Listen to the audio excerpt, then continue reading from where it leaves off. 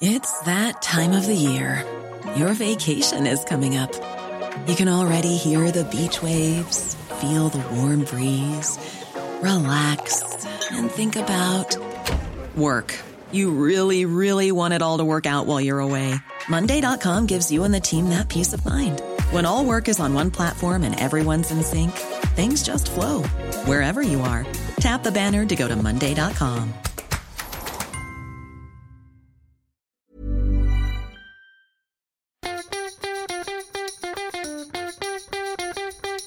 From Barangaroo Studios, the AusBiz COB is the key stuff you need to know about the day in business and finance. Well, hello, it's the 15th of September. This is the COB. You are just in time to hear Annette and I talk about the day in business, finance, and a little bit of what's to come tomorrow as well. Hey, Annette, look, down by 0.25% for the local market. I blame you for that because Why? The market troughed at 11 when I walked in. It clawed its way back all afternoon, and then you do the graveyard shift and it falls. Well, yeah. Look, 7,417. I'll wear it today. I felt pretty market neutral all day today in the wake of that U.S. inflation read, which, TD, TD nailed it. Yeah. They've had a couple of nails. This is my old shop, TD Securities. They nailed non-farm payrolls last month. Yep. They said it was going to be a big one. And they were below market on that core CPI read. We're trying to get Jim O'Sullivan, who is the US macro guy, on board. We'll try and find out what his secrets are. Mm-hmm. But I was just waiting for a better market reaction, to be honest, because this is why I don't trade. Anyone would have thought core CPI, a third of market expectations, and the NASDAQ sells off. Yeah, I give up. Well, the thing is, I guess that markets in general feels to me anyways, and a lot of the conversations that I have right now, there's seasonality. There's also this sort of battle going on between what does inflation mean and lower inflation. Does it mean that we're seeing some of these supply bottlenecks improving? Does it speak to some demand destruction because of higher costs, or slowing growth? Like there's just so many. There's a lot of moving prisms parts. which you could look at this type of data. What we do know is the data is the data. The Fed is data dependent. Sure is. Inflation takes a secondary. If it's look rolled in. over the transitory camp, get to say I told you so. After 5 consecutive months of upside surprises, this is the first downside surprise. We have to say, although looking at a lot of people are saying the US data's rolled over, that's true. Sentiment is not happy with Delta clogging up the hospital system. Business sentiment has also rolled over, but underneath all those business sentiment numbers is still supply constraints. Yeah. So I'm not yet convinced that we're seeing an easing of bottlenecks. That was in the small business survey that came out last night. Again, optimism actually improved marginally. It did improve. But wage inflation pressure does remain strong. I think this makes the retail sales read coming up and the U.S. consumer confidence read on Friday really, well, not just interesting, but important. I think it might be more important than the CPI read. And, of course, next week, guys, sorry, we're going to be boring you to death with the FOMC again. It does mean we're not talking about Fed speakers this week because of the blackout. We are left to pore over the data. Tonight is New York Empire Index. That's always closely watched. And we have industrial production. So if there are bottlenecks, it will be reflected in that number tonight as well. So we've got plenty of data this week for the FOMC to chew on next week. Yeah, absolutely. So US, we get industrial production. The UK, we get CPI. Not too interested in that, to be honest. EU, industrial production. But really, let's talk about, before we get back to equities, now that we're on macro, let's talk about what we learned here today, which was consumer confidence. Yeah, to me, another surprise. I guess when you're in lockdown for how many weeks straight, we thought that Westpac consumer sentiment would probably take another step down given the extent of the New South Wales lockdown. But no, Westpac really asked the right questions this month. They segregated responses according to vaxxed, about to be vaxxed, or don't want to be vaxxed, which everyone has their right to exercise that. But the jump in sentiment of vaccinated people was astounding, and particularly led by Sydney. And I would have to credit Gladys Berejiklian for changing the narrative and saying we are getting closer to opening up. And I think that was crucial for that pickup in consumer sentiment. Well, I know that I feel and felt more confident about getting vaccines every time I hear that level creeping up. New South Wales today at that 80% level. I mean, yeah, that is the light at the end of the tunnel. That it has to be. And it has it's to be resonating. The beacon. That's the thing. It's easy to just say, 11 o'clock, no one's listening. But people are listening. Westpac measured it. And the fact that Sydney, Melbourne and Brisbane all jumped for various reasons. But the bottom line is the vaxxed or the about to be vaxxed are leading the way forward. But that means you have to deliver. You have to decide how we're going to live with COVID. And that's the next step, because it sounds to me like people are ready and willing to go. My view today is I'm just thinking business confidence didn't fall. Conditions picked up yesterday. Now consumer sentiment is picking up. Could we actually get the snap back that everyone seems to be doubting right now? Mm-hmm. Well, problem being, we got some data coming from China today, and we're seeing Delta infections rise in China, and China is still taking a very COVID zero approach to eradicating the virus, which could cause problems. I was just thinking about it in a very simplistic way today in terms of tourism. So we've got a lot happening in this reopening trade with travel.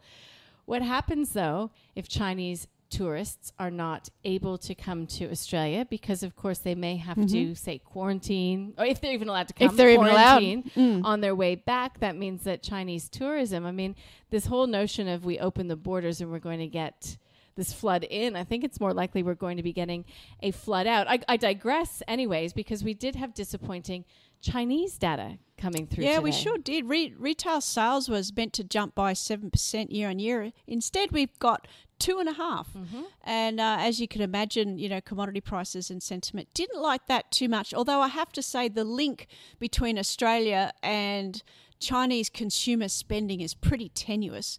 In fact, the industrial production numbers were 5.3 instead of 5.8. So a miss, but certainly not to the extent of retail sales. So I think that was a little bit oversold on the back of that one. What I guess is probably relating to what we were just saying before is China's no COVID tolerance policy is more and more ports are being shut down. So this idea that supply constraints are easing, it's certainly not in the shipping and container freight market. Those prices are astronomical year on year and even pre-pandemic. So I think we're a long way away from supply constraint easing conversations. Yeah, and that feeds into inflation, which feeds into the Fed, which feeds into equities, and that's why we talk about it. Here we go. That's how we fill our day. We have no trouble filling our day. Bloomberg saying that Evergrande, so we've got a few watching briefs in China after the close saying that Evergrande will not be paying its interest come, I think the day it's due is later this month, I think maybe the 20th. We've got China's market, as we're recording this podcast, down by about 3% in terms of the tech index, overall down pretty close to 2%. So again, there's some unknowns happening around China. Listen, that perhaps is part and parcel what weighed on the big miners today. I mean, BHP, that is a pretty dismal performance that it put in today, closing down by pretty close to 3.5%, 3.45% on the ASX200. Yes, iron ore prices and Dalian iron ore coming under more pressure today. But, it's starting to look interesting to some people around this $40 level. I just had a conversation with Jeremy Hook from TMS Capital, who said it's really tempting when you see BHP at $40. And then he puts on his long-term lens and how the business is changing. It's evolving, yeah. Yeah, we've quite a few brokers just reading the broker reports as we do here as well. And quite a few of them are still $50+ share price targets. So to somebody, $40 must be a bargain, because we know BHP is divesting the anti-ESG, embracing potash, embracing lithium. They're reinventing themselves, but I guess the old holders of BHP who didn't like the London listing don't like change. They just need a new generation of buyers, I think, buying into the BHP story. You can catch those interviews. They're up online via the show notes. Speaking of lithium, we spoke with Jack Colreevy from Barclay Pierce Capital. You can listen to his views on lithium and, of course, the best performer today.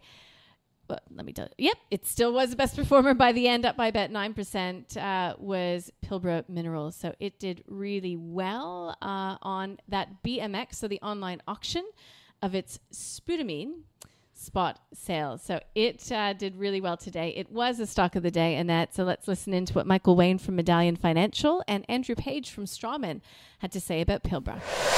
Demand is very, very high for this commodity at the moment. Lithium prices have been doing very, very well, and Pilbara Minerals has been the best performer across the board in that space. By and large, we expect that long-term thematic to continue to play out. In the short term, there seems to be very, very strong demand, particularly from companies in China who are basically mopping up these shipments before it reaches any open markets. So good place to be if you're Pilbara. They're in a very good sweet spot at the moment. But as always with these commodities, you've got to keep an eye on those underlying commodity prices. At this point, we're probably a little bit cautious. We're holders, but we're not out and out buyers. On any significant pullback, we'll definitely have a look at it though. Right. Things are really just sort of lining up for these guys. One of the concerns I often talk about whenever miners come out is this supply-demand thematic. And so, look, at this point in time, they're still not making profit, but in terms of their sales, they're on a price to sales of 40 for a miner. That seems exceptionally high. Although what you need to note here is that they look as though they're just past this break-even point. Good quality assets, good thematic. As Michael said, you've got to watch those commodity prices. Probably a little bit on the XE side at this point in time, but yeah, credit where it's due. Pilbara's done a great job. So it's a hold. I'd say that's a solid hold if you'd like got to. it. Yeah. It's had quite the run, you've got to say. Sure has. And gosh, Annette, we talk about lithium all the time on the channel. We've been talking about uranium a lot this week as well. There's a few good interviews that you can listen to there. Uranium talk. So Pilbara Minerals was the best performer. The worst performer was AGL. It's a pretty sad times for AGL. It was down by more than 7% today. Worley and PointsBet also getting hit. Look, we've got to talk about tomorrow. Jobs. We do the all-important jobs report. It's a matter of how weak it will be. We know from the ABS weekly measure that a lot of jobs were lost. We just need to disentangle those people who were employed but stood down as 0 hours worked. And we had this debate last month because hours work keep collapsing, but some of it is because thanks to the schools not being open and childcare not being open, people are taking unpaid leave to look after their kids. Does that mean they're employed or not?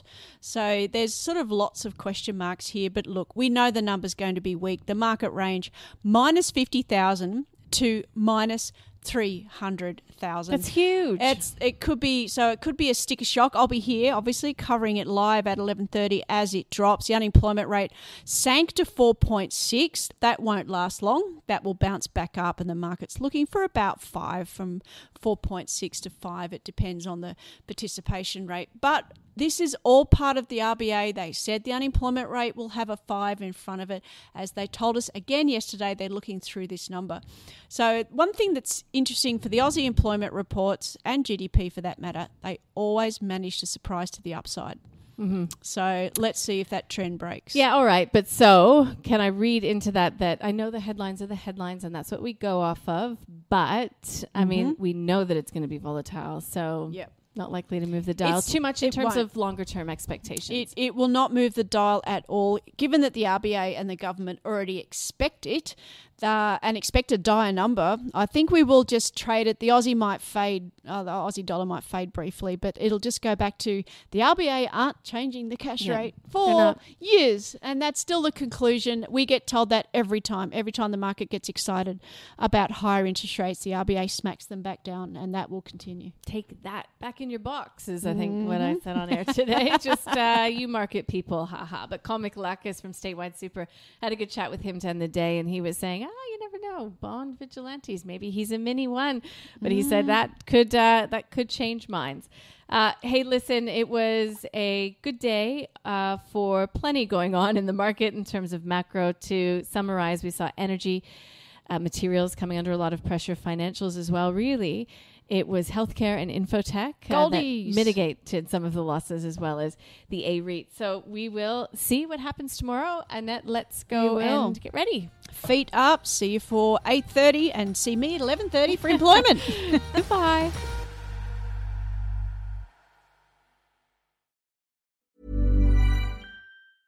Hey, it's Paige DeSorbo from Giggly Squad. High quality fashion without the price tag. Say hello to Quince. I'm snagging high-end essentials like cozy cashmere sweaters, sleek leather jackets, fine jewelry, and so much more. With Quince being 50 to 80% less than similar brands. And they partner with factories that prioritize safe, ethical, and responsible manufacturing. I love that. Luxury quality within reach. Go to quince.com/style to get free shipping and 365-day returns on your next order. Quince.com/style.